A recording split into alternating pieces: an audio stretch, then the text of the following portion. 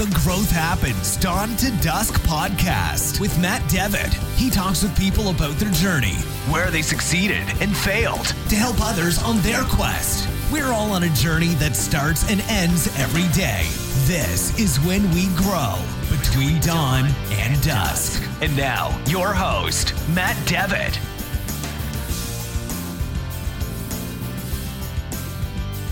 Hi, everybody, and welcome to another episode of the Growth Happens Dawn to Dusk podcast. Hope you're having a great day. Got a fantastic episode this week with Laura McInerney, good friend of mine. And before we get started with that, just want to invite everybody to take a minute, like, share, leave a comment, 5-star review. All of it really helps the podcast and get the word out there. So I would definitely appreciate that. And all of the help and feedback has been just awesome. So thank you for sending that my way. Now back to Laura. Laura is a fantastic person. I've had the opportunity to not only work for her, but work with her on many projects. She's currently a plant manager and all around just an amazing person that I'm really, really happy I've had the opportunity to mentor with and learn from. So I hope you get as much out of this conversation as I've had the opportunity to learn from her over the years. Now, on to the show. So Laura, thanks for coming on to the show. Really appreciate you taking out the time to talk with me about some of your interesting journeys within the realm of heavy industry, if we call it just the big over-encompassing industry, though you've touched on a lot of interesting positions, places you've worked at, places you've lived, so on and so forth. So really appreciate you taking the time to talk to me about your journey. I'm happy to be here. Awesome. So just for everybody out there, Laura and I have worked together in a couple of different places, different positions within the company, so on and so forth. So I've really had a lot of fun of working with her in teams, working for her on teams, and so on and so forth. So some of this will be a little bit of us reminiscing about back in the day conversations when we worked on stuff, but that'll make it interesting anyway. So I think one of the interesting things to kind of maybe kickstart the conversation a little bit is, you've spent a lot of time in heavy industry, but this really wasn't an industry that you kind of fell into. I mean, this is an industry that you grew up in, just from your dad and his experience in it. Absolutely. It's kind of weird. So I'm a 4th generation mining person, which is a little odd. I know that. But when I look back on kind of how I got into it, it's a strange story. So, grandpa's, uncles, dad, all the men in the family worked in the mining industry going back. And my dad started off as an underground laborer and then kind of said, this is probably not the best career choice, and ended up going to school at night, getting an accounting degree, and, got a good job, so to speak. And so when I was a kid, I can remember, with month end or something, happened to be on a weekend, Dad would take one of us to work with him. And I loved it. I so loved it.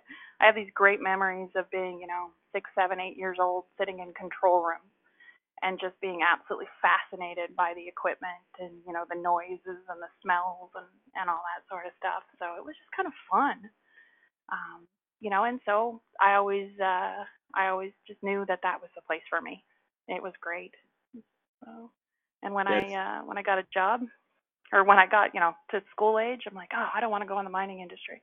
I'm going to get a job in chemical engineering so I don't have to go into mining. And then while I was in school, the whole industry changed and all of a sudden they needed chemical engineers. So there you go. Back into it. Yeah, it's interesting the way you bring it up that way. So my upbringing was, so my parents got married pretty young. I think yours did as well. And 17. So my parents, I mean, I think it was like, it was 17 and 19 and something like, no, it wasn't that young. Where was it? 1921. And then I was born when my dad was 20. Because this year it's kind of fun. So we're going to celebrate his 60th. I celebrate my 40th. And it actually fell on before my grandmother passed. It would have been her 80th. So we all happened to be 20 years apart from each other. But what I remember is when he was going through, he was enlisted and then they gave him the option to go back to college. About that time, I was, let's say, I think I was like five or six or something like that. And it was the same deal. If there were classes he was going to, or if he was taking a class where extra credit for, those social science classes where you come in and, extra credit, or like they were doing like a movie or something at night on geology or something like that, which is interesting because my dad went into computer science. But I remember going to classes with him and stuff like that. And I think that's where I kind of got like my nerdy kind of feel for things, or engineering, just being around it at a young age. It was amazing how it just kind of opened up my world. Like this is all possible. Like these are things we can do if you know how to do it. So it's really cool when you kind of get a taste for something at a young age, and then it comes all the way back around and you're like, oh yeah, I guess I was interested in this all the time.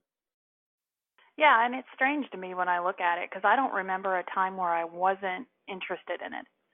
Right. I mean, and I always laugh about it. It's the machinery. It's the heavy machinery. It's just absolutely fascinating to me. And, people look at me and like, how on earth did you decide to do that? It's like, well, I never really decided. It was just there, and that's what I'm going to do.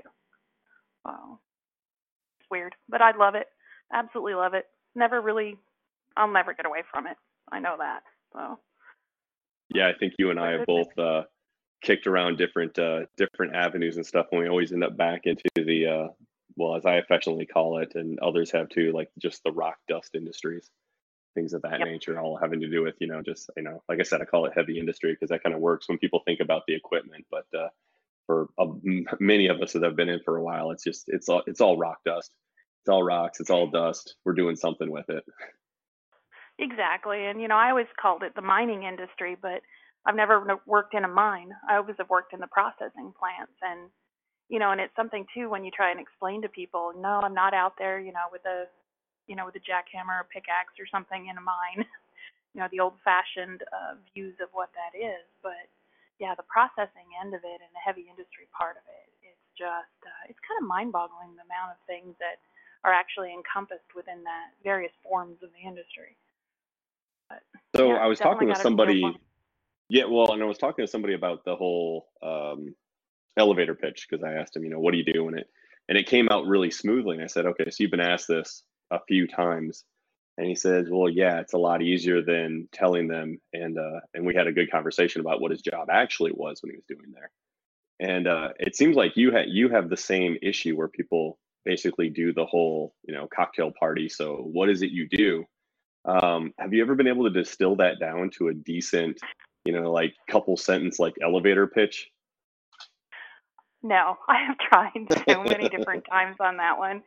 And, and it's kind of funny. So starting off in the gold mining industry and trying to explain, oh, I work in a metallurgical plant, and nobody knows what that means. Or, okay, I work in the gold industry. Oh, so you're a miner. Well, yes, but no. And, as I've gone on and now, working in the cement industry, and it's like, no, I don't make your sidewalk. I make the stuff that goes in your sidewalk. And I find myself never really having gotten to that point because I always have to explain too much.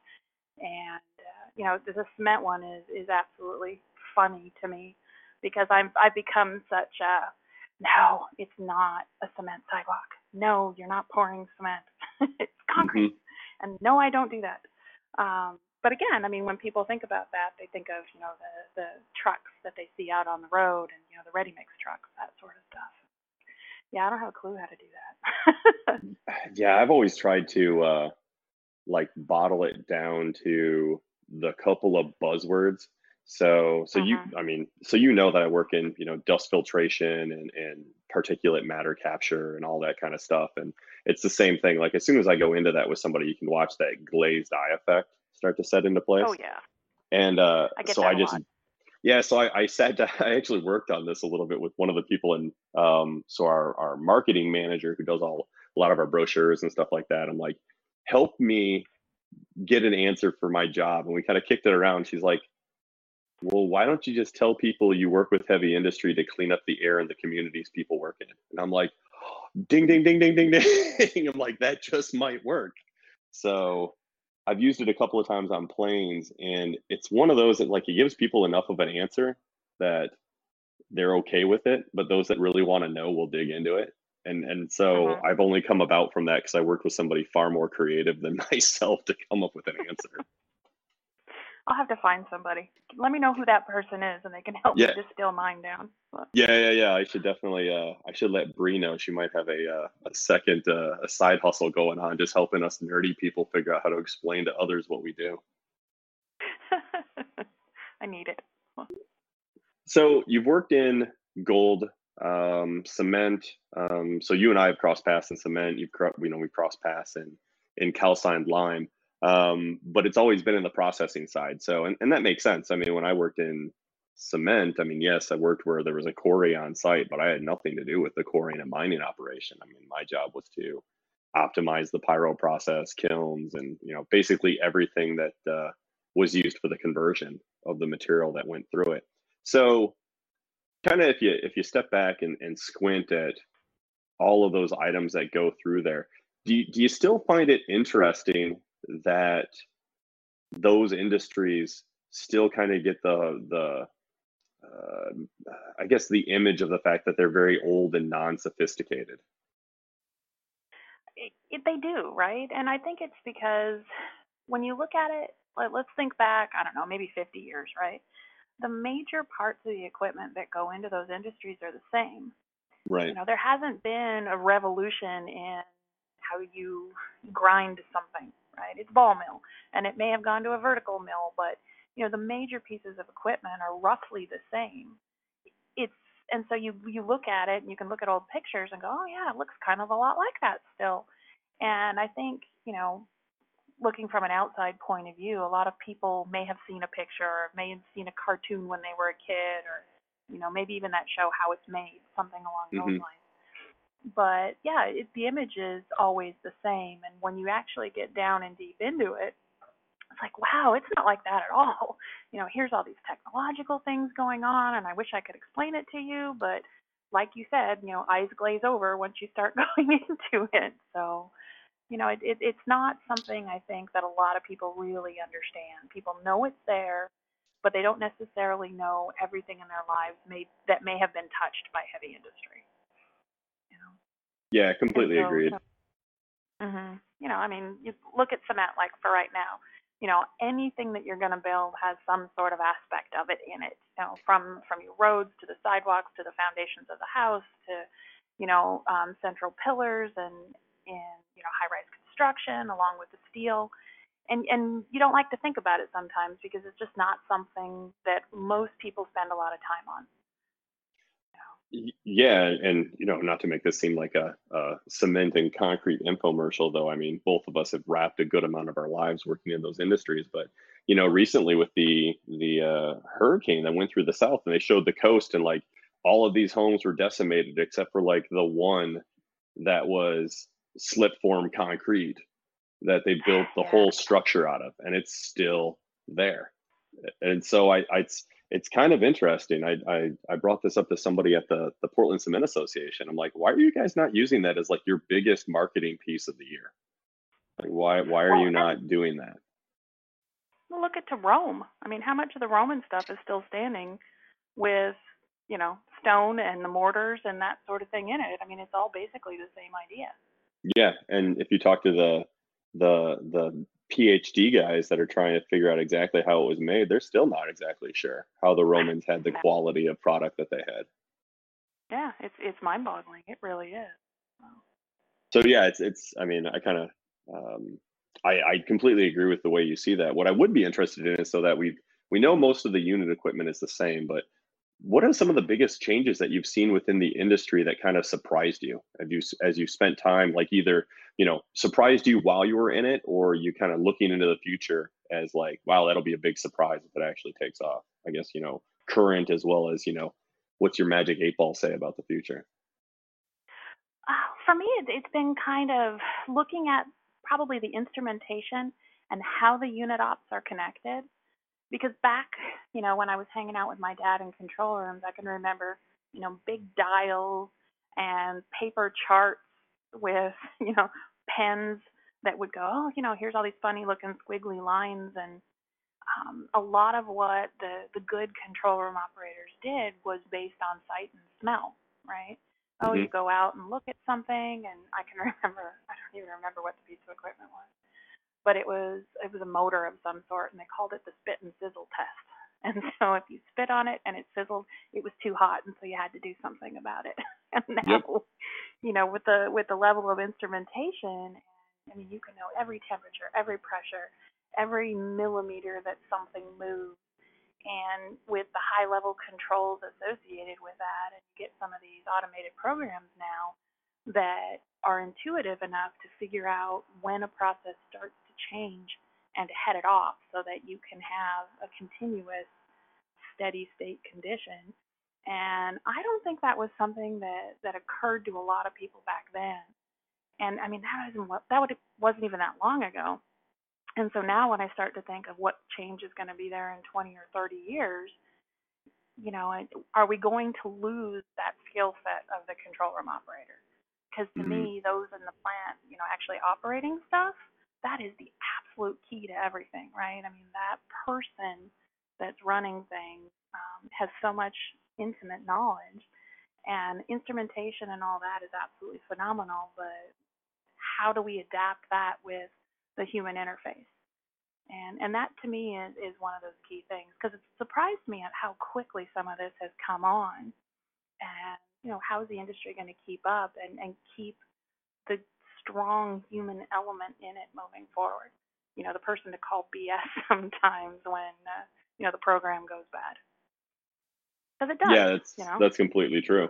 Yeah, I mean, it'll become a point to where, I mean, it sounds like to me, and I've been in the control rooms, but I mean, there's a lot of information coming into it, and it's great when you've got those P&ID loops or any kind of auto controls in place that are running the system, but you still got to have a conductor for the orchestra. It's kind of the way I remember a really senior control room operator telling it to me. He's like, yeah, but this is just, it's a system of systems, and my job is to make sure that everything kind of stays out of the ditches and see how they auto correct as it goes through.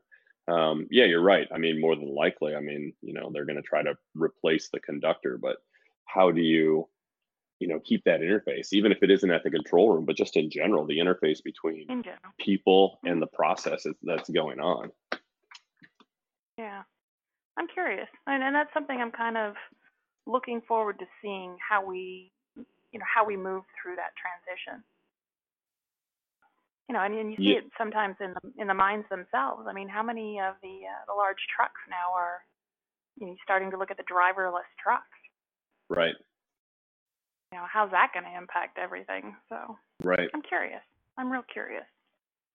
Yeah. It's a brave new world out there. So, taking a look at the I haven't found a good way in these podcasts to shift gears without basically like shoving the clutch in, throwing a gear, and then dropping the clutch again. But so talking about the mine, gold mining, and up through then, projects. Are there any projects that you worked on, earlier in your career that you really, may not even been the technology, even though we've been talking a lot about that, but a project or something that took place early on in your career that you've seen as being extremely valuable? Maybe it even fell into the category of a beautiful disaster at the time, but given time, literally, to look back on the event, it was actually extremely valuable to you. Oh, for me, it's commissionings. When I finished school, I finished school. I have my first real job out in the world in a gold mine, and it was a plant that was a processing system that was the first of its kind in the world, right? So, you had all these engineers way smarter than me that designed it. It got built, and with my grand, undergraduate degree, I said, great, go work on that. And I was on the commissioning team. And I had no idea what I was doing. Absolutely no idea whatsoever. And it was fun because, every day was something new, and every day was troubleshooting on the fly. Okay, we're going to start this motor for the first time, and then we're going to put, the material in for the first time. I'll be honest, it hardly ever went right the first time, particularly being, the first of its kind in the world, right? And it was great fun. We made mistakes all the time. I'll be honest, I did. I know I did. I can remember, it was a processing plant that used oxygen, And, you'd have to purge the system, and you'd have to, there was this huge 40-minute, I think it was about 40, anyway, this long time where things would have to work. And I can remember being in the control room at the time doing the commissioning part of this, and I had like all these executives standing behind me as we're going to do something for the first time. And I messed it up, and so I didn't purge it correctly or whatever it was. And, nothing broke, but looking at and hearing the sighs of everybody behind me going, now we're going to have to wait another 40 minutes or hour, whatever it was. I'm like, oh my God, I'm so sorry. Little tiny silly things like that. But then, that was one of those times where I just worked, God, you work, 12, 16 hours a day for 3 months straight and take a deep breath. And then all of a sudden they're like, Laura, you did this once, and so you want to do it again? And I said, sure. Hey, why don't you go, off to Indonesia and do it again? And I said, sounds like fun. And again, commissionings are the best things because you're going to make a ton of mistakes. And you're going to, I don't know, they just appeal to me from that point of view because I think that's kind of what formed me for the rest of my career and made me a little bit less worried about making mistakes because guess what? You're going to make a ton of them and then move on. But between being comfortable with my mistakes and then just the troubleshooting on the fly, I mean, there's just no substitute for just getting down into it and trying things. And, in 3 years out of school, I'd done 2 commissionings. It's like, holy cow, how did that happen? Well, it was good. Yeah, commissioning is amazing. I mean, I've only done it once, and I mean, I'd like your perspective on it, but I mean, you did 2 commissionings with it in your first three years. Looking back again, if you were, let's say, in a plant that was already existing and running, how many equivalent years do you think the 3 years of commissioning is to if you're in a steady state, plant with all of its general, processes going on? Well, I don't think they're necessarily comparable at all, and that's kind of a shame because if you're in a steady state plant, are you getting multiple years of experience or are you getting the same year of experience multiple times? And that's one of those things about a steady state plant. I mean, you got to be there, you got to take care of it. There's a lot that goes into it. So I don't want to minimize that at all because that's a tough job. But for me, one of the fun things in life is trying something new. Right? So if you're in a steady state plant and you don't have the opportunity for a commissioning, that's when you start getting into the special projects and anything that's outside of the day-to-day norm just to kind of keep your skill set up and to kind of reach out a little bit and try something. Yeah, that's actually a really good way to put it because I had worked in a plant that was pretty well run when I first got out of college, and I found myself like after getting your bearings after that first 9 months to 12 months, looking to get on any project team that was doing something in the plant that wasn't process troubleshooting, just to see something new. And then when I got the option to commission, it seemed like after going through that process for about a year and a half, that you went into other plants, seeing them in a very different way than when you went into them before commissioning. Yeah, I mean, it changes your mindset. It really and truly does. You're never going to look at things the same way because you've had to actually break down into root causes on the fly what's going on or what could have gone wrong. Whereas in a steady state, I mean, you're more in tune to what goes right as opposed to what goes wrong. So after the time commissioning, if you were to, it's kind of the proverbial, what would you tell your younger self? But, if somebody was going into commissioning for the first time, what are some of the things, if any, that you would suggest they take a look at or do, just to get not only the most for themselves, but also to be the most productive when they were there? You gotta work with everybody, right? And that was something that, okay, so granted it's a commissioning, right? And you've got everybody from the guy on the shovel all the way up through the PhDs that designed the thing. And you need to be able to talk to every single person on the chain as, just as a coworker.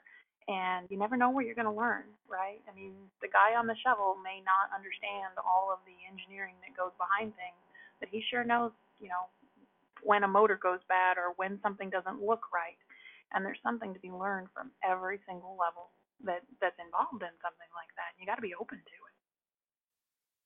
And that Yeah, for me has been, it's so important on learning things from everyone that I'm around. agreed. Yeah, if you're open to letting everybody be a teacher, it's crazy what you can pick up. Absolutely Oh crazy. yeah, yeah. I've learned a lot from all of these jobs, and you just kind of look back on. I have a memory back from early in my career, sitting in a crusher building with, I can't remember the guy's name, but just sitting up there and talking to him and him explaining to me how the crusher worked and how everything happened, and then something plugged somewhere in the line and we went down and shoveled it out, and him just being completely shocked with the fact that I was going to shovel it out with him because I was an engineer. I'm like, well, I mean, you got to get down and dirty to see what happened and why it happened, and that was just one of those things that we ended up bonding over that, and it was great. So whenever I needed to know something, I'll go talk to that guy because we kind of broken down the oh, I'm an hourly, oh, you're an engineer. So what? Everybody's got something to bring to the table, and got to be open to that one. Yeah, that's absolutely true. It's Yeah, yeah. I mean, there's really no more to say about that than, if you're just willing and open to learn from anybody. And it's crazy how that, and this isn't even just a, professional career thing, but it's amazing how much it will, just grow your own perspective and your own personal life on items. It's definitely well Oh worth it yeah, for sure. I agree. I agree. So did a bunch of commissioning, went through that. And then when did you swatch, or when did you bounce out of gold over into cement? Oh, that was in the, God, I'm aging myself. That was in the late 90s. Okay. And you had a couple When I was, commissionings in cement too, didn't you? yeah, I did. God, I've been lucky on that one. But yeah, I left gold industry when gold started tanking. And so the layoffs were coming right and left. And I had a fantastic boss who's like, oh, hey, Laura, you're not on the next layoff list, but don't know which one you're going to be on. And Mm. so it's great. So that's how I ended up going into cement and, just finding a job that was comparable to the things that I liked. Went into a plant that was a steady state plant, which was great because it taught me a lot about how to run a plant that, is the same day in, day out.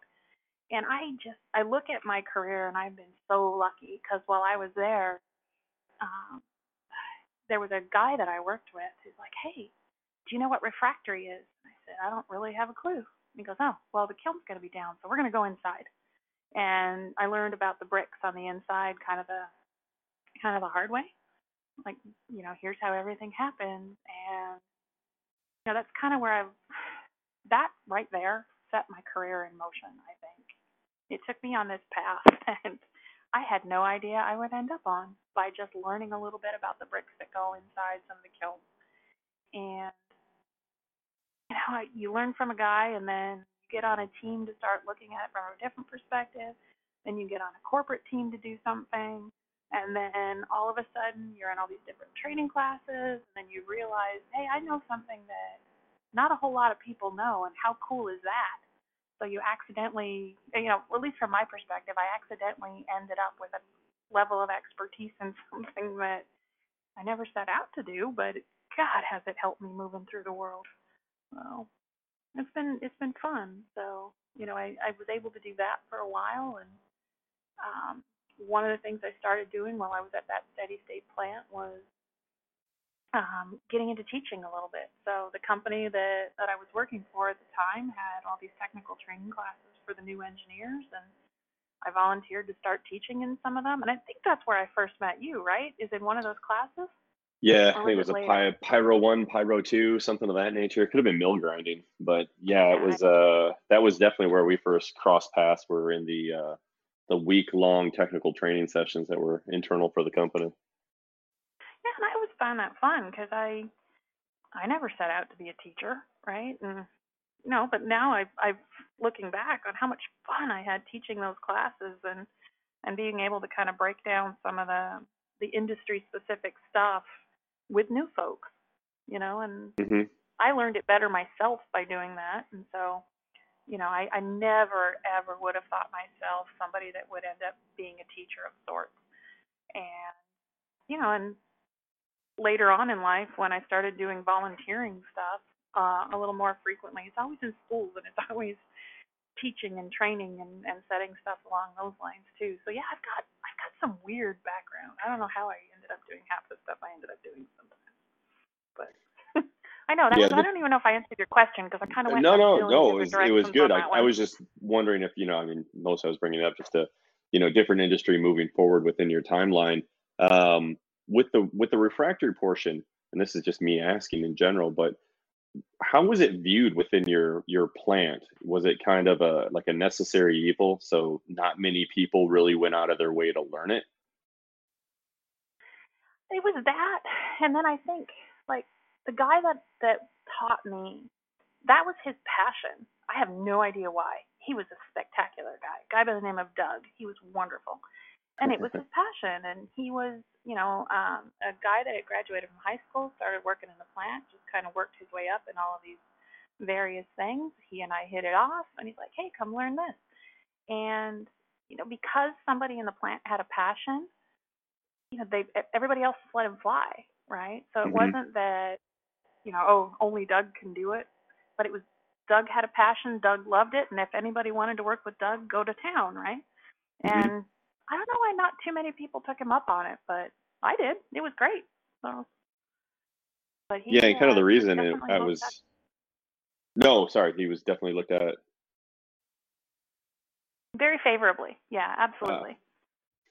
yeah, So and well, not. part of the reason I was asking with refractories in other plants I've been in is it's almost a necessary evil to where people only looked at it from the maintenance expense side and not the potential for production gain if done right. And so that's a side note on refractory, but I think it's one of those items that within general, um, and I kind of fell into this accidentally with like online XRF analyzers and things like that we had at the first plant that I started working in, where people kind of viewed it as like, well, we just deal with it.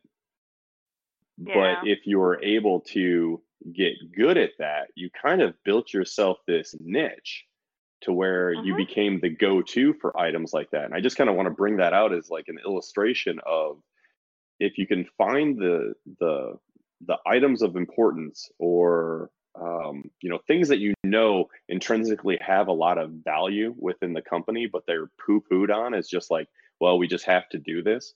It's amazing Mhm. how few people will fight you when you ask to go do that and get good at it. And then once you get really good at it, that becomes basically, your lever to now get into all sorts of other conversations and move around.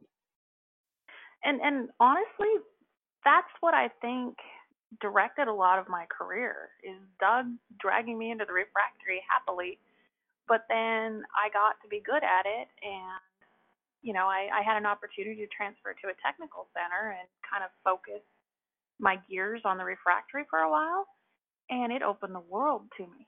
I mean, it absolutely opened the world to me. Had I just been, your average process engineer that moved up and then went to a regional position, that would have been a fantastic job. But instead, here was this person that got all this refractory experience, and all of a sudden they're like, hey, can we send you here? Can we send you there? Can you go look and solve our problems on this? And my God, I ended up in some weird, great places.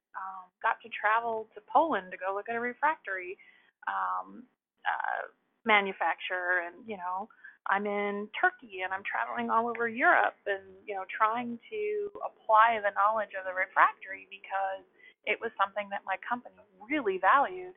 And because it's so expensive, and trying to figure out how can we save money, how can we make this more efficient, how can we improve our bottom line, and all of a sudden I was looked on, as a heck of a resource. And very, very selfishly, oh my God, how would I have gone to all of these places had I not accidentally developed an expertise in a specialty area, right? And it got my name out there, and people knew that was something that I did. And it that was probably, looking back, one of those turning points in my career. is having developed that refractory knowledge and being happy about it and willing to work on it. And so, kind of when I look at looking back on that, and when I tell people, I'm like, yeah, develop a specialty area. You know what I mean? Absolutely develop a specialty area and own it.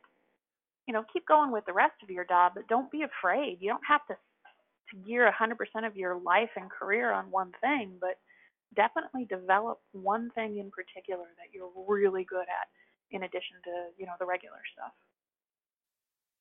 Yeah, that's a really, really good point. You want to find a way to differentiate yourself, but you also don't want to just be that, So even if you went to a plant where the refractory, I'm going to just make up a story here, but let's say they had that part under control, you still had to be a competent process engineer, so you could never give up on your base. You just were I'm good in this area. That's who I am. That's my foundation, but I'm going to find something very specific and I'm going to hone that and master it. I think it's a great way to look at it. Is you got to have a foundation, but you should definitely have something that lets you stand apart.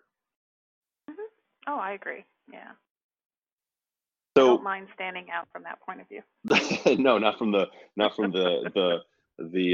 nerdy. I know what's going on with your ceramics. So yeah. Anybody? Yeah, it's not the best icebreaker, I'm sure, when you walk into a party. Or like, so who wants to talk Shot Creek? Anybody? No. Does anybody even know what that is? No. Anybody? Great. Although on that note, I did go to a party once, and I was this was back when I was doing lots and lots of refractory, and I met this guy. He's like, I know exactly what you're talking about. I work at a facility that makes those. You're the only person I've ever met that knows what it is. And so there's two of us and nerds in a room, and oh, my poor husband's rolling his eyes and walking off in the other direction. Right. Oh, this is cool. Every once in a while, that's definitely going to happen. You come across the one person that was just like, well, no, I know exactly what you're talking about. And then, of course, you both do like the sniff test on each other to make sure it's not bull. And you're like, oh, yeah, this is good. And then everybody else at the party just completely disappears. You go off into your own world. Yep. So you had the area of expertise that you picked up when you got over to cement that definitely helped in the long term. And you also brought up the teaching that you got into, and this is definitely where we cross paths. But within the teaching, where do you think that, if at all, gave you some benefit to your either personal or professional development? I think for me, when you teach something, you have to know it. And so I thought I knew a lot, and then I started teaching and I learned even more in the process. So you got to be ready for tough questions. And so I did a heck of a lot more homework and a much more, I guess, a deeper dive into the material than I would have otherwise. And that was just personal benefit to me. But the things that I liked about it, I don't know. I think I never envisioned myself as a teacher or a mentor, and which is really bizarre because I've always had great mentors in my life. But I think that's where it ended up kind of giving me a little bit of patience and making me happy to see other people learn stuff. And it's not something, again, that I set out to do, and I never anticipated that, but it was so much fun being able to teach people, hey, this is how a clinker cooler works, and, here's how you balance the airflows and blah, blah, blah. And, because you don't learn that stuff in school. Mm-hmm. You learn the general engineering principles and then trying to apply it to all this big equipment and things like that. And watching people kind of click. That was so much fun when you could see in somebody's face that they got it. Yeah, that's definitely a good point you bring up as far as like teaching them on the job, because I also think having seen people come in from out of school directly into the industry, how they're completely lost the first month or two they're there, and how they realize like this degree I just went and spent 4 and 5 years have taught me nothing about running this piece of equipment. But at the same time, it's all the OJT, all the training, and it's amazing to watch that eureka moment on their face. Mm-hmm. Oh yeah, that is so much fun.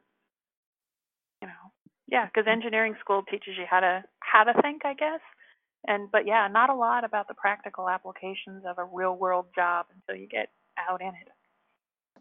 Yeah, and to yeah, exactly. I mean, to the university's defense, I mean, thankfully so. I mean, had they only taught me how to work on distillation columns and things like that. When I graduated, the oil market had bottomed out, so I would have had no Oh skill yeah. set to take to the market. Mhm. So it's just kind of interesting on how you leave school, you think you got it, and you step on, and like a week later, you're like, I don't know anything.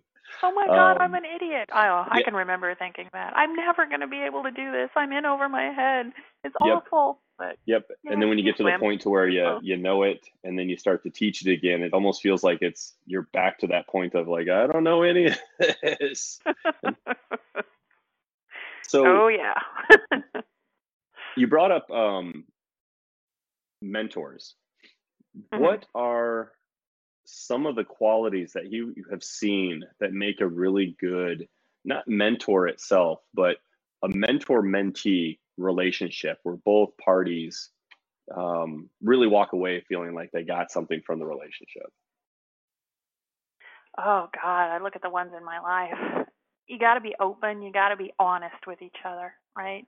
You got to be, both sides, I think, need to be willing to discuss failure and how you deal with failure. And guess what? It's okay.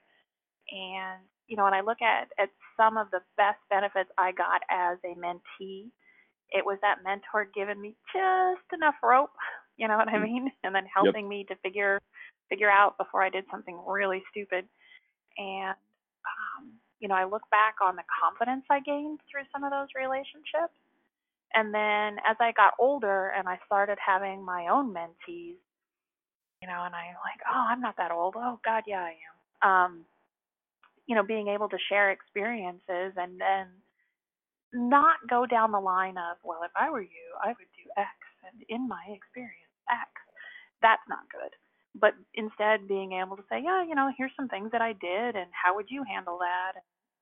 Learning from your mentees as well, right? I mean, as a mentor, you have to learn from your mentee.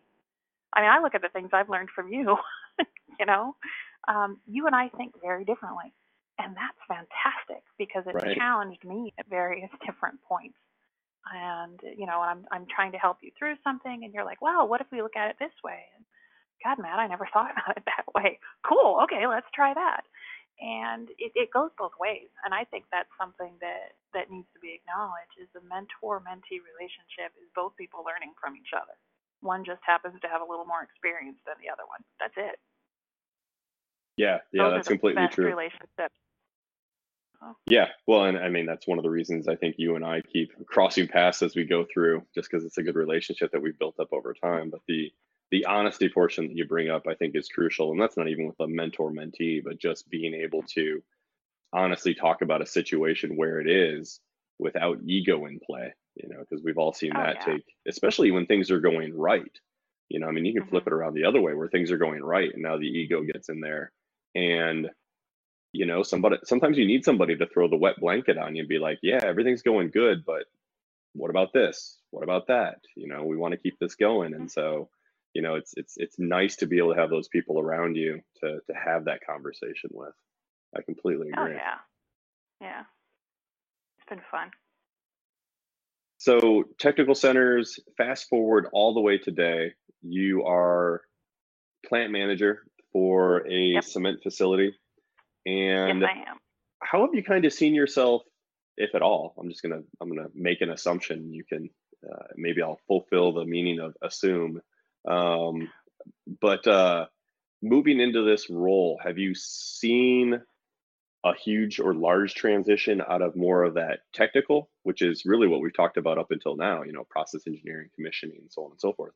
Now you're overseeing a whole plant. So you've got P&L responsibilities, you've got people, you've got process. How have you seen yourself kind of shift where you were as that commissioning person to where you are now as a plant manager as far as priorities?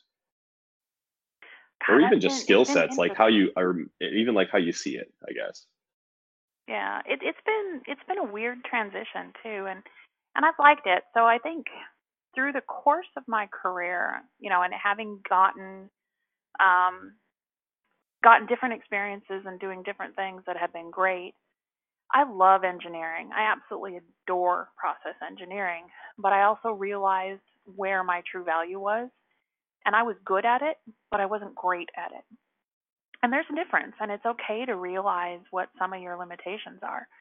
And when I was in my 20s, it was all about how fast can I climb the corporate ladder? What new project can I learn? What new and exciting thing can I do? And those were all wonderful. I don't regret a single bit of that. It's part of what made me who I am. And then when I hit my 30s, I kind of changed a little bit. And it was a shocking thing on, I want to do something different. I want to have a family. And so I had a kid, and I took a year off and stayed home with my son. I don't think that impacted my career at all, but from a personal point of view, I grew so much. And I started to think more about relationships and, nurturing and stuff like that. And I know it sounds hokey, but for me, it was absolutely true that it was kind of a fundamental change in thinking for me. And at that point, I started, when I went back to work, trying to focus more on helping people instead of just, thinking about the job and the projects. And because of that, I started to naturally transition more into managerial roles. And as I've kind of come up from there, I have so much fun now on helping other people and watching people grow. And, for me, my goal in life is to be the dumbest one in the room. And for me, what that really means is having an expert in every department around me that knows more than I do about whatever it is that they do. And now I've kind of circling back to our earlier conversations, is now I'm the conductor of a whole plant. I'm not just the conductor of what's going on in the control room. And being able to try and bring a lot of that stuff together, it's much more fulfilling for me now. I like to do that sort of thing and challenge people and change people's thinking, and getting that fresh engineer out of school now and watching their careers develop and grow and seeing how I can kind of mold them a little bit. I get so much satisfaction from that. I really do. Yeah, and sometimes I wonder how the hell I ended up here, but I like it. No, that's fantastic. I mean, the fact of and I guess one of the things, and I don't even one of the things, but within your role, do you see at the level where now you're at, either let's say GM level management for a region or plant level management, is the technical background that you have as crucial, or and I guess what I'm getting at is that, or does the understanding personal interactions and getting the team to work at a high level almost trump the process experience? I mean, I know it's weird, like you needed the process experience to move through the system, for lack of a better word, to then get your shot at the upper level management. But then when you're up at the upper level management, do you ever look at it and be like, well, if I wasn't as good, or if I had no process experience, could you still be effective at that job, even just from being able to really get the most out of your teams in an effective manner, basically being a world-class manager of people? I don't think the process background is nearly as important today. I mean, you're right. It got me where I am. And I think, the personal interaction, the leadership, looking at that, those things are more important, right? At this point in my career and at this point in where I am. But you have to know enough to call BS on the process or BS on things that are going on in a plant. And so with my background in process, I can tell when I'm getting the right story out of people because I can challenge them on it. And it's not just on the technical details, but it's kind of through the thought process as well. So, like, for example, my area of expertise is not mechanical, right? So I don't have this strong maintenance background, but I have enough to call BS and to challenge when you need to challenge. And I think that coming up through the technical background gave me that confidence to be able to look at the inner workings of things, even if it was the technical process point, but that's changed my mindset. So now instead of applying that thought process to equipment, I can apply that thought process to people and how those interactions work within a plant. I mean, I know it sounds really silly, but that's kind of how I see it sometimes, because you've got to feed people, you've got to grow them, getting the relationships to work. And then at the end of the day, all the reporting stuff that comes with it, and the HR piece and the accounting piece, and all that sort of stuff. It's just different ways of trying to make a smooth process and to create that steady state with that many moving parts and people. And that's probably an engineer's viewpoint on management, as opposed to somebody with a business background in coming up through management.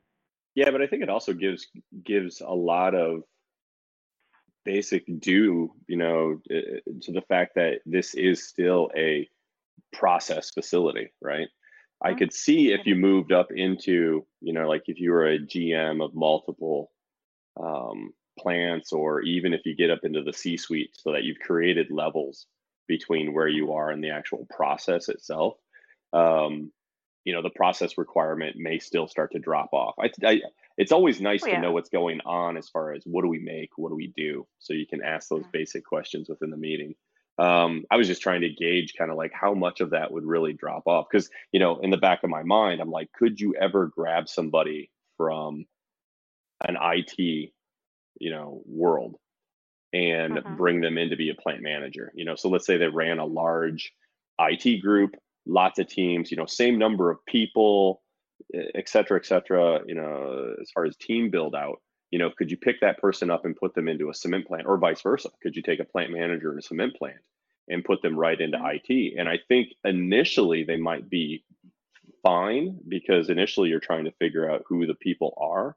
I just don't know if long term, if in either of those situations you could pick up the basics fast enough to do what you talked about, and that was to call bull when something's not going right.